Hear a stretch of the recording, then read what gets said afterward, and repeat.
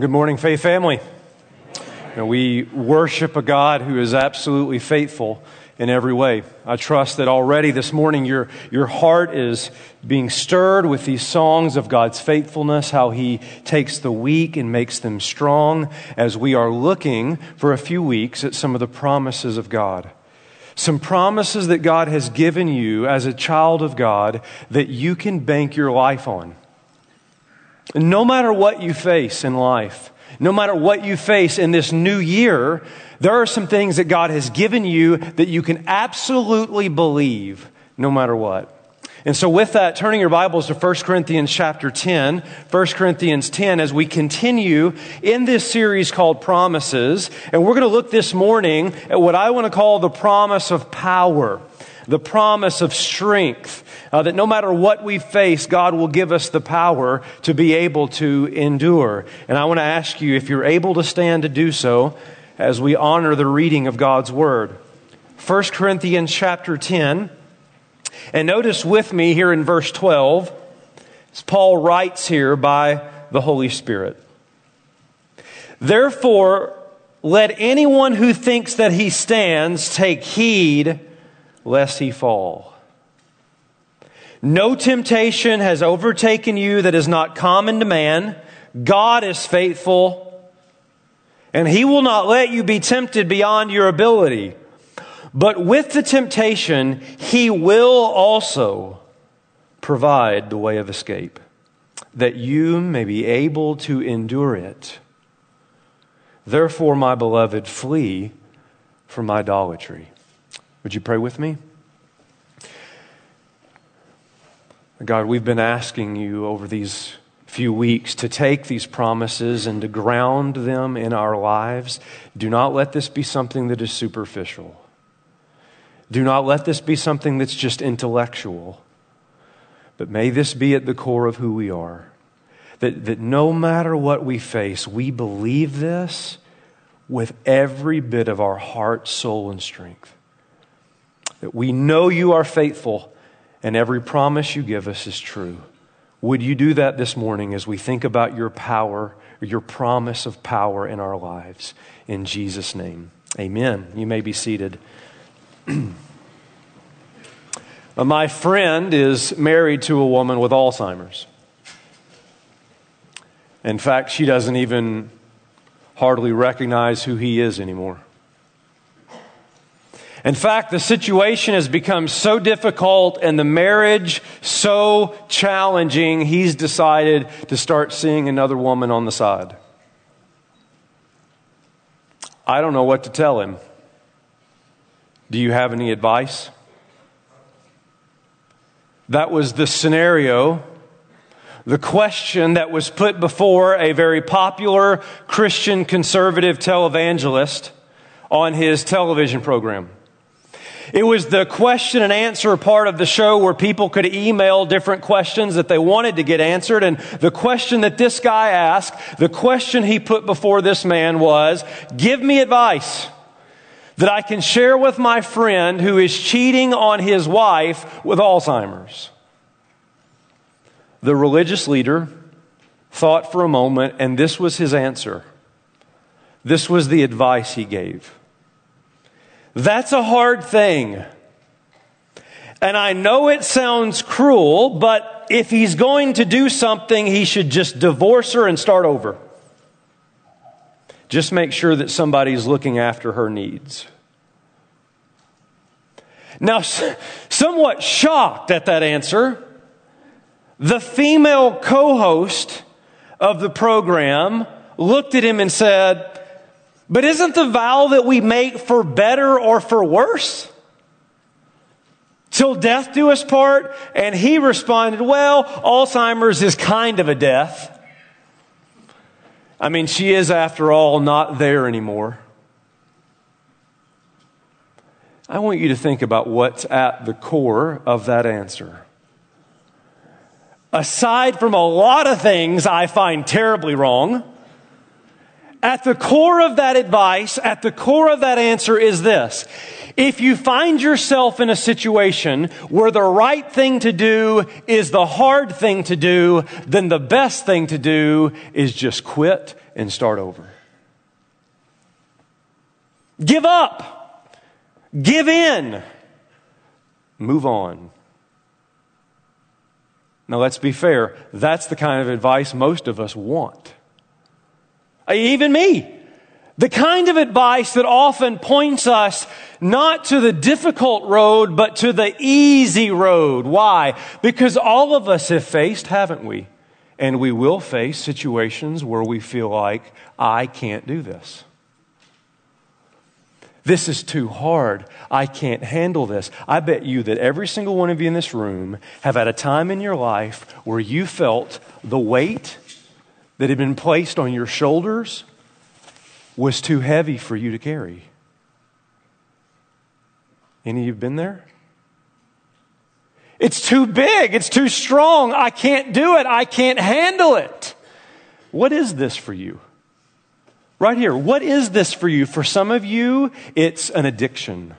For some of you, it's caring for somebody with an illness. For some of you, it is the illness. For some of you, it's being married to an unbelieving spouse. For some of you, it's reconciling a relationship. For some of you, it's living under the parents that you have to live under. For some of you, it's trying to get through school. For some of you, it's trying to get out of debt.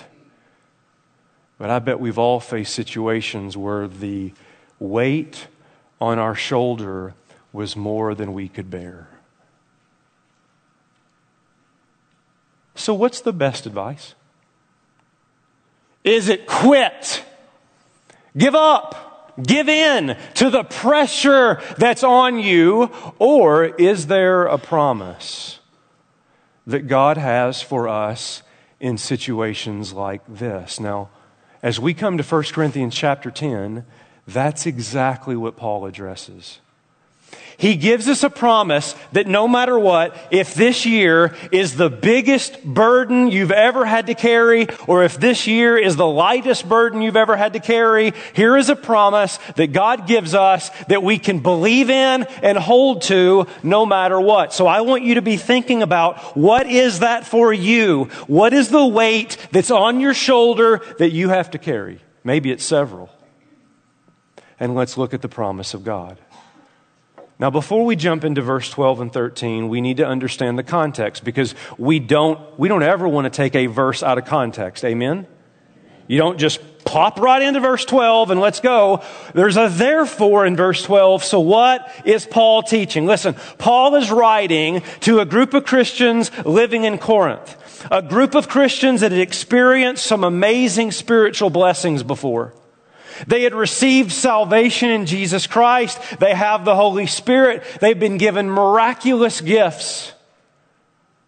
But they've started to give in to the pressures, the burdens around them.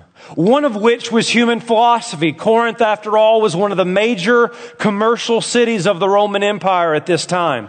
You'll notice that it's right in the middle of two significant gulfs. So there was a steady stream of traffic and trade and commerce. And it made Corinth this hub of knowledge and philosophy and debate. And so the Corinthians are feeling the pressure of starting to think like the world.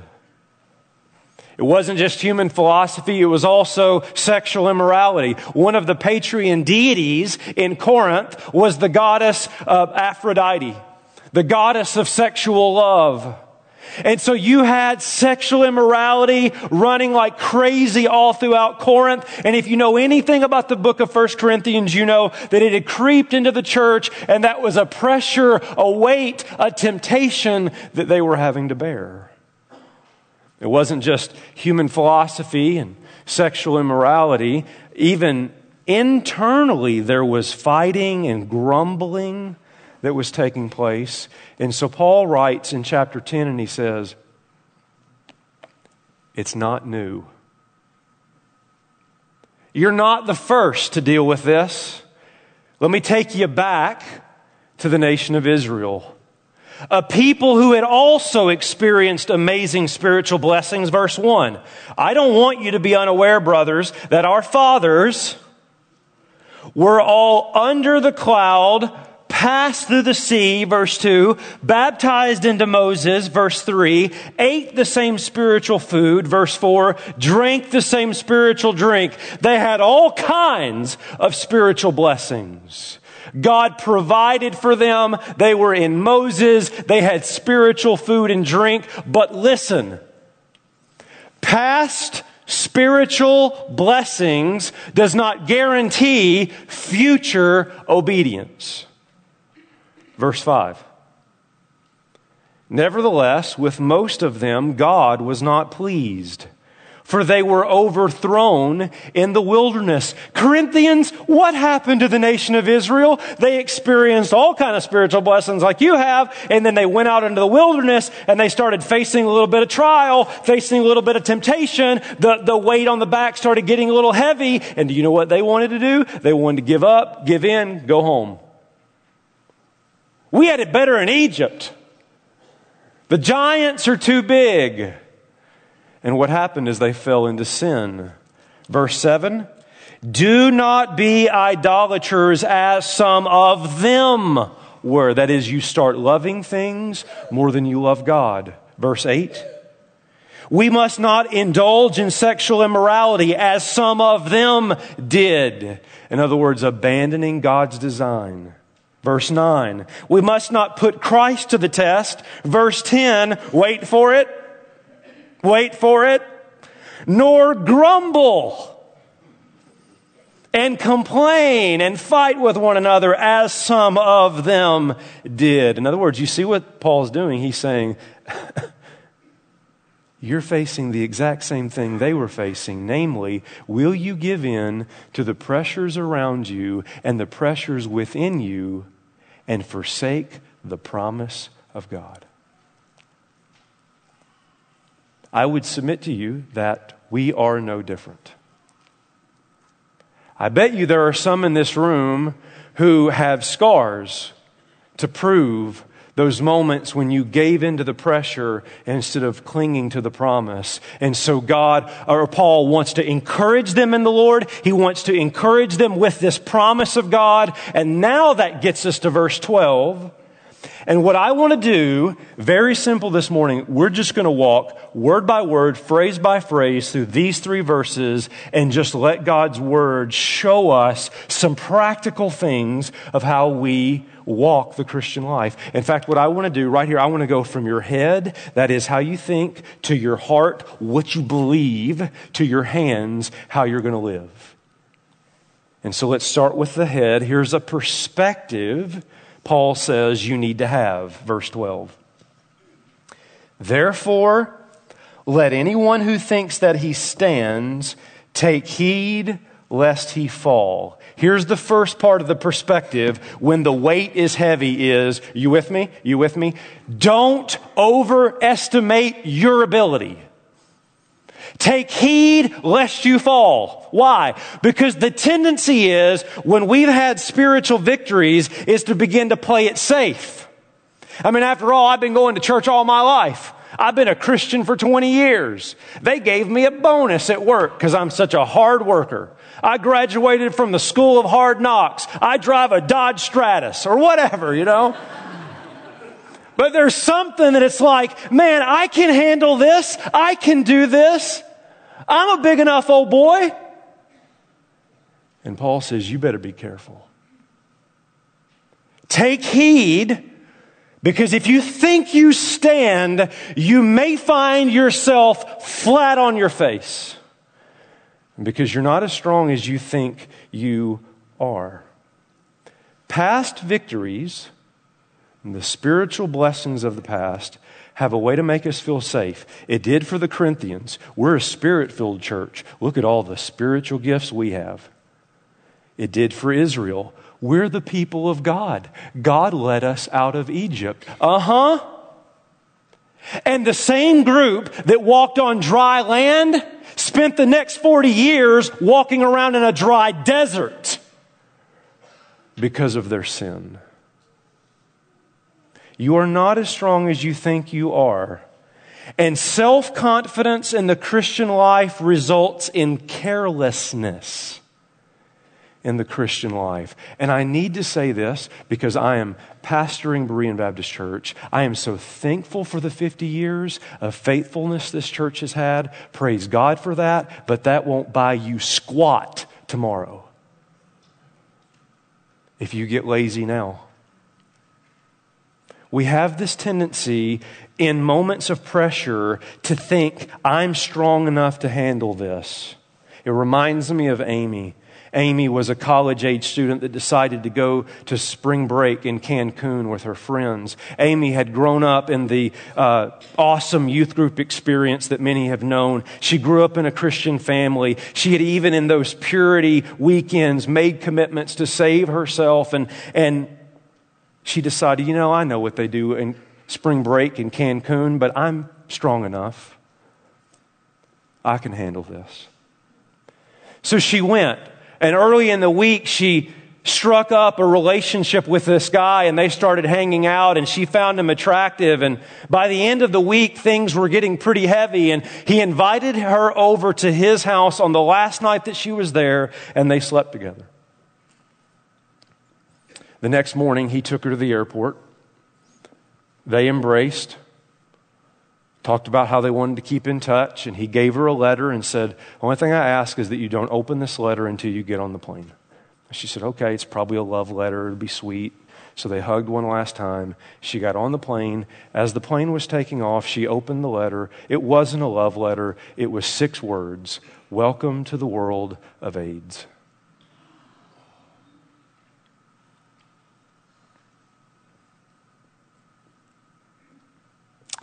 But Amy said, that'll never happen to me. I'm strong enough for that. And Paul says, take heed lest you fall.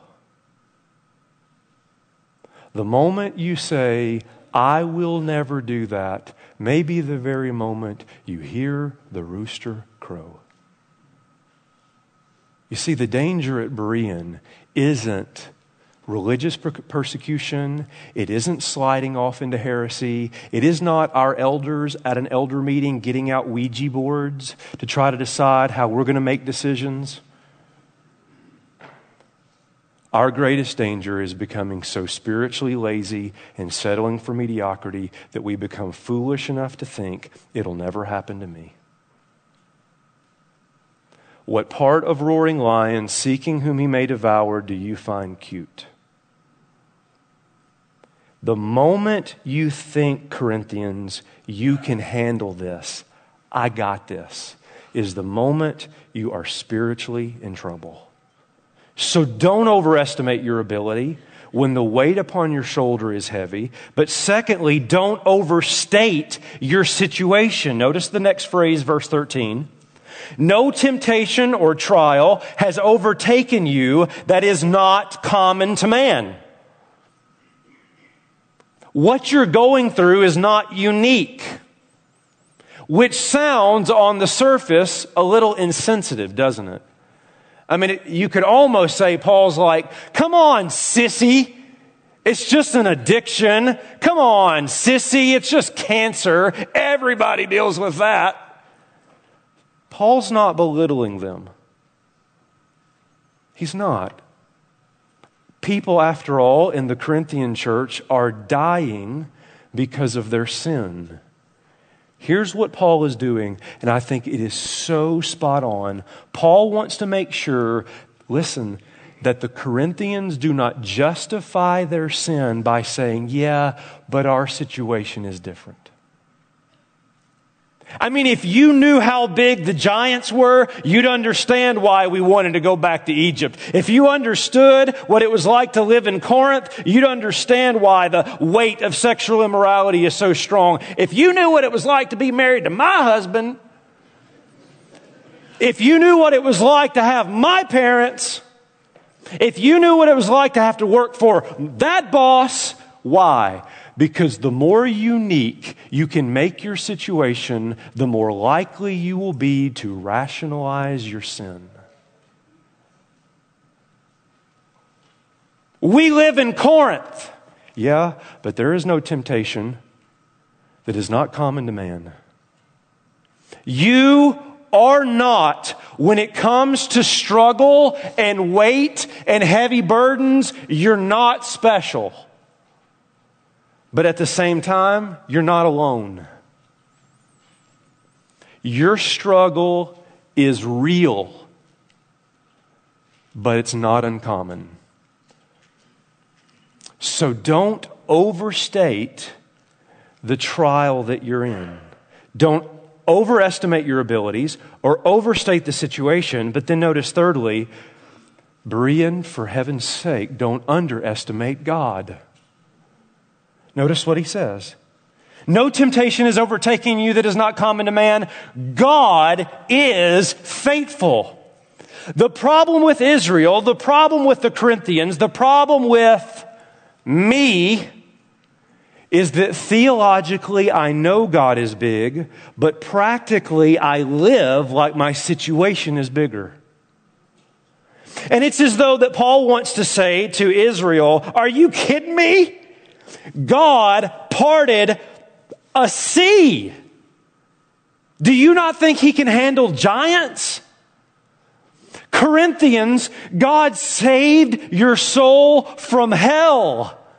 Do you not think he can sustain you in Corinth? Berean, don't let the size of your God be determined by the weight of your burden.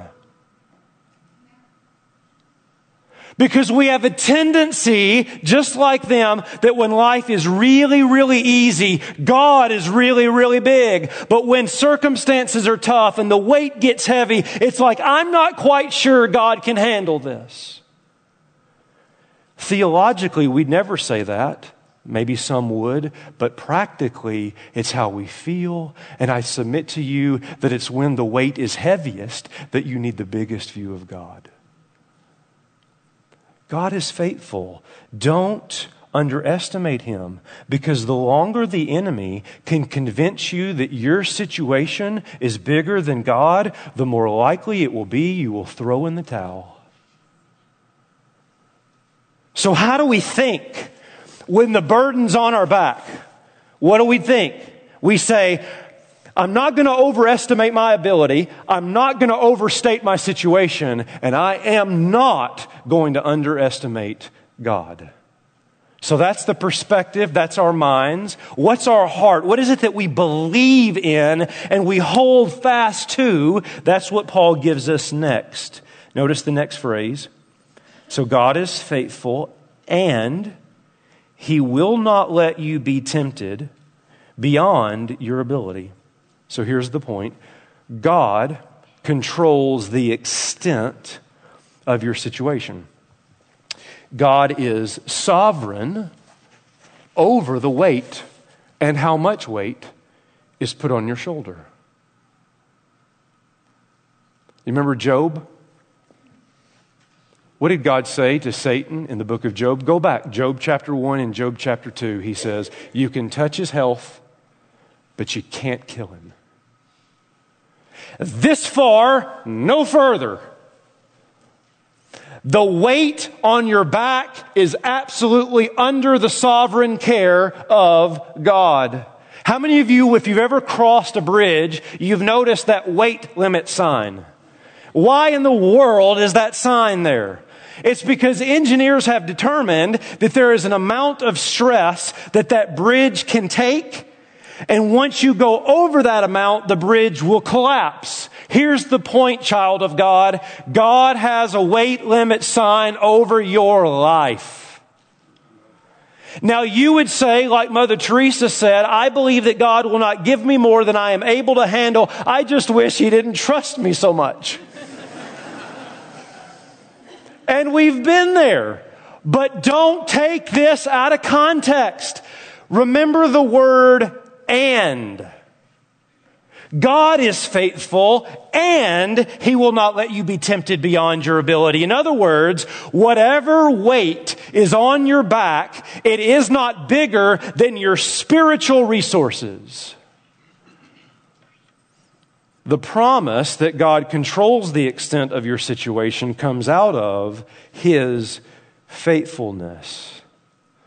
And so if you say to me, Pastor, I can't handle this, I'm going to say to you, I know. You're not meant to.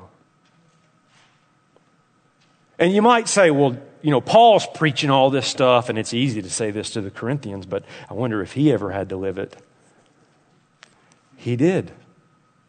Look at 2 Corinthians 12, verse 8 on the screen here. This is Paul talking about his own life. 3 times I pleaded with the Lord about this, that is the thorn in his flesh, that it should leave me. But he said to me, God said to him, my grace is sufficient for you, for my power is made perfect in weakness. Therefore I will boast all the more gladly of my weakness, so that the power of Christ may rest upon me. For the sake of Christ then, for the sake of Christ, I am content with weakness, insults, hardships, persecutions, and calamities. Why? For when I'm weak, then I'm strong. I believe that there is a weight limit over my life, and that God's grace is sufficient for me when I can't handle it. Amen? He controls the extent of your situation, but He also provides you a way of escape from your situation. Next phrase. But with the temptation, He will also provide a way of escape. Now, the Greek imagery here is the idea of an army that is surrounded by another army, and they're about to get it. And then all of a sudden, a little path opens up, and they're able to flee to safety. But I thought, how do I bring that into our world? And I thought, how many of you watch the Bourne Identity movies? Those type of, or like Taken, Part 83, or however many they're going to make of that movie. Does everything have to be a trilogy? But it never fails in those kinds of movies. You have this high-speed chase, and they're, racing down the street, and they turn into this kind of side street, and they're gaining on them from behind, and right in front of them is like this big brick wall, and it's like they're caught. There's no way out. And then they happen to turn at the last second, and there's this little bitty alley that just so happens to be the size of their car, and they make their way to safety. That's the idea that Paul is talking about here to the Corinthians. God always promises a way of escape when the burden is heavy. Now, that doesn't always mean you're physically removed from the situation. It may mean that God gives you peace internally to continue to endure the situation. Sometimes, when not violating Scripture, it may be an out of the situation. But here's the real point. Here's the real point. The issue is never whether or not God provides a way of escape. The issue is always this. Do you prefer the escape or your disobedience? I'll give you an example. Pastor, my boss said if I didn't lie on the report, he'd fire me. I had no option. I had to lie. And my response would be, no, God gave you an escape to no longer work for a lying jerk. You chose employment over escape.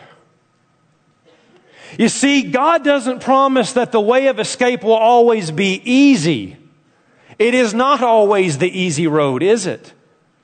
He doesn't promise a way of escape that's not going to cost you anything, that's going to keep your precious little normal image that everybody has of you. Because escape might mean no dating. Escape might mean no computer in the house. Escape might mean learning to close your mouth rather than open your mouth. And you say, but those things are just not practical. To which I say, since when was godliness normal? The issue is never, is there a way of escape? The issue for me, too often, is I prefer my sin more than I do the escape. Why? It's just a whole lot easier. It's a whole lot easier.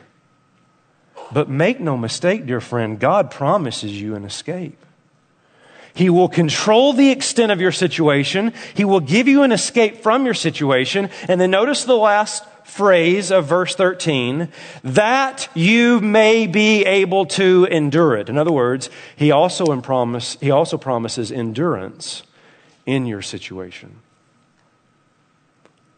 All eyes right here. I know the view is suspect.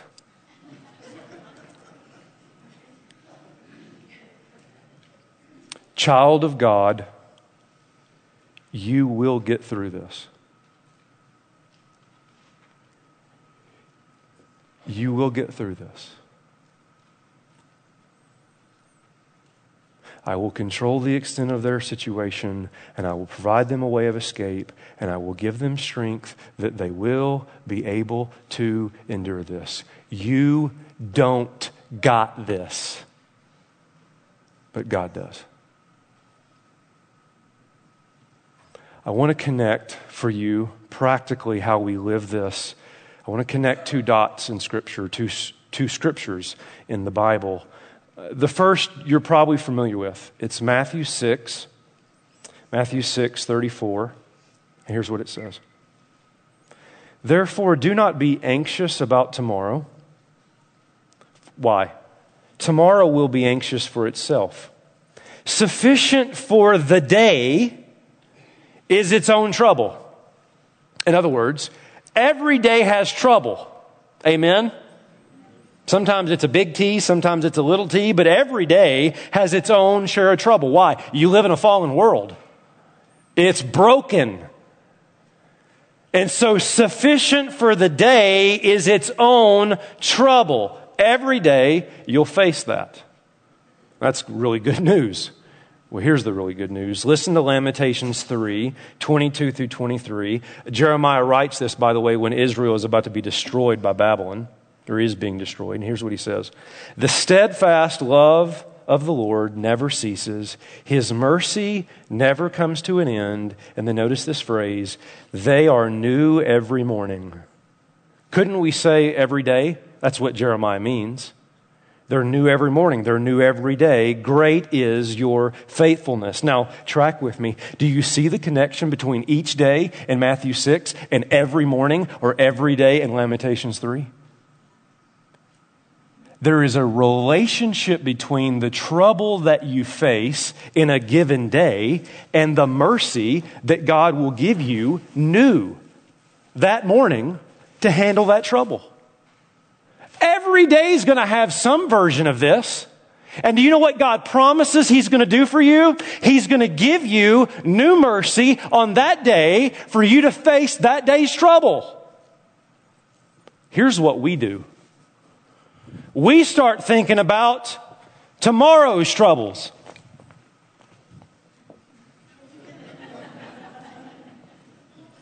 We do like this. The burden on our back is I'm in a very difficult situation in my job and they may be giving layoffs and that's a weight that's heavy on my back and I don't know what I'm going to do. And if they were to lay me off, I don't know what I would do to get my kids through college. And if they were to lay me off, I don't know what that would do to my retirement because my wife and I have really got some plans we want to do when we retire. And what are you doing? You're fighting tomorrow's trouble with today's mercy, and there's not enough. Tomorrow hasn't come yet. But when 10 years from now comes and the trouble comes with it, do you know what will be waiting for you in the morning? The mercy of God. You will endure because God will give you each day the mercy you need for the trouble of that day. So stop fighting battles that haven't even started yet. Are you encouraged?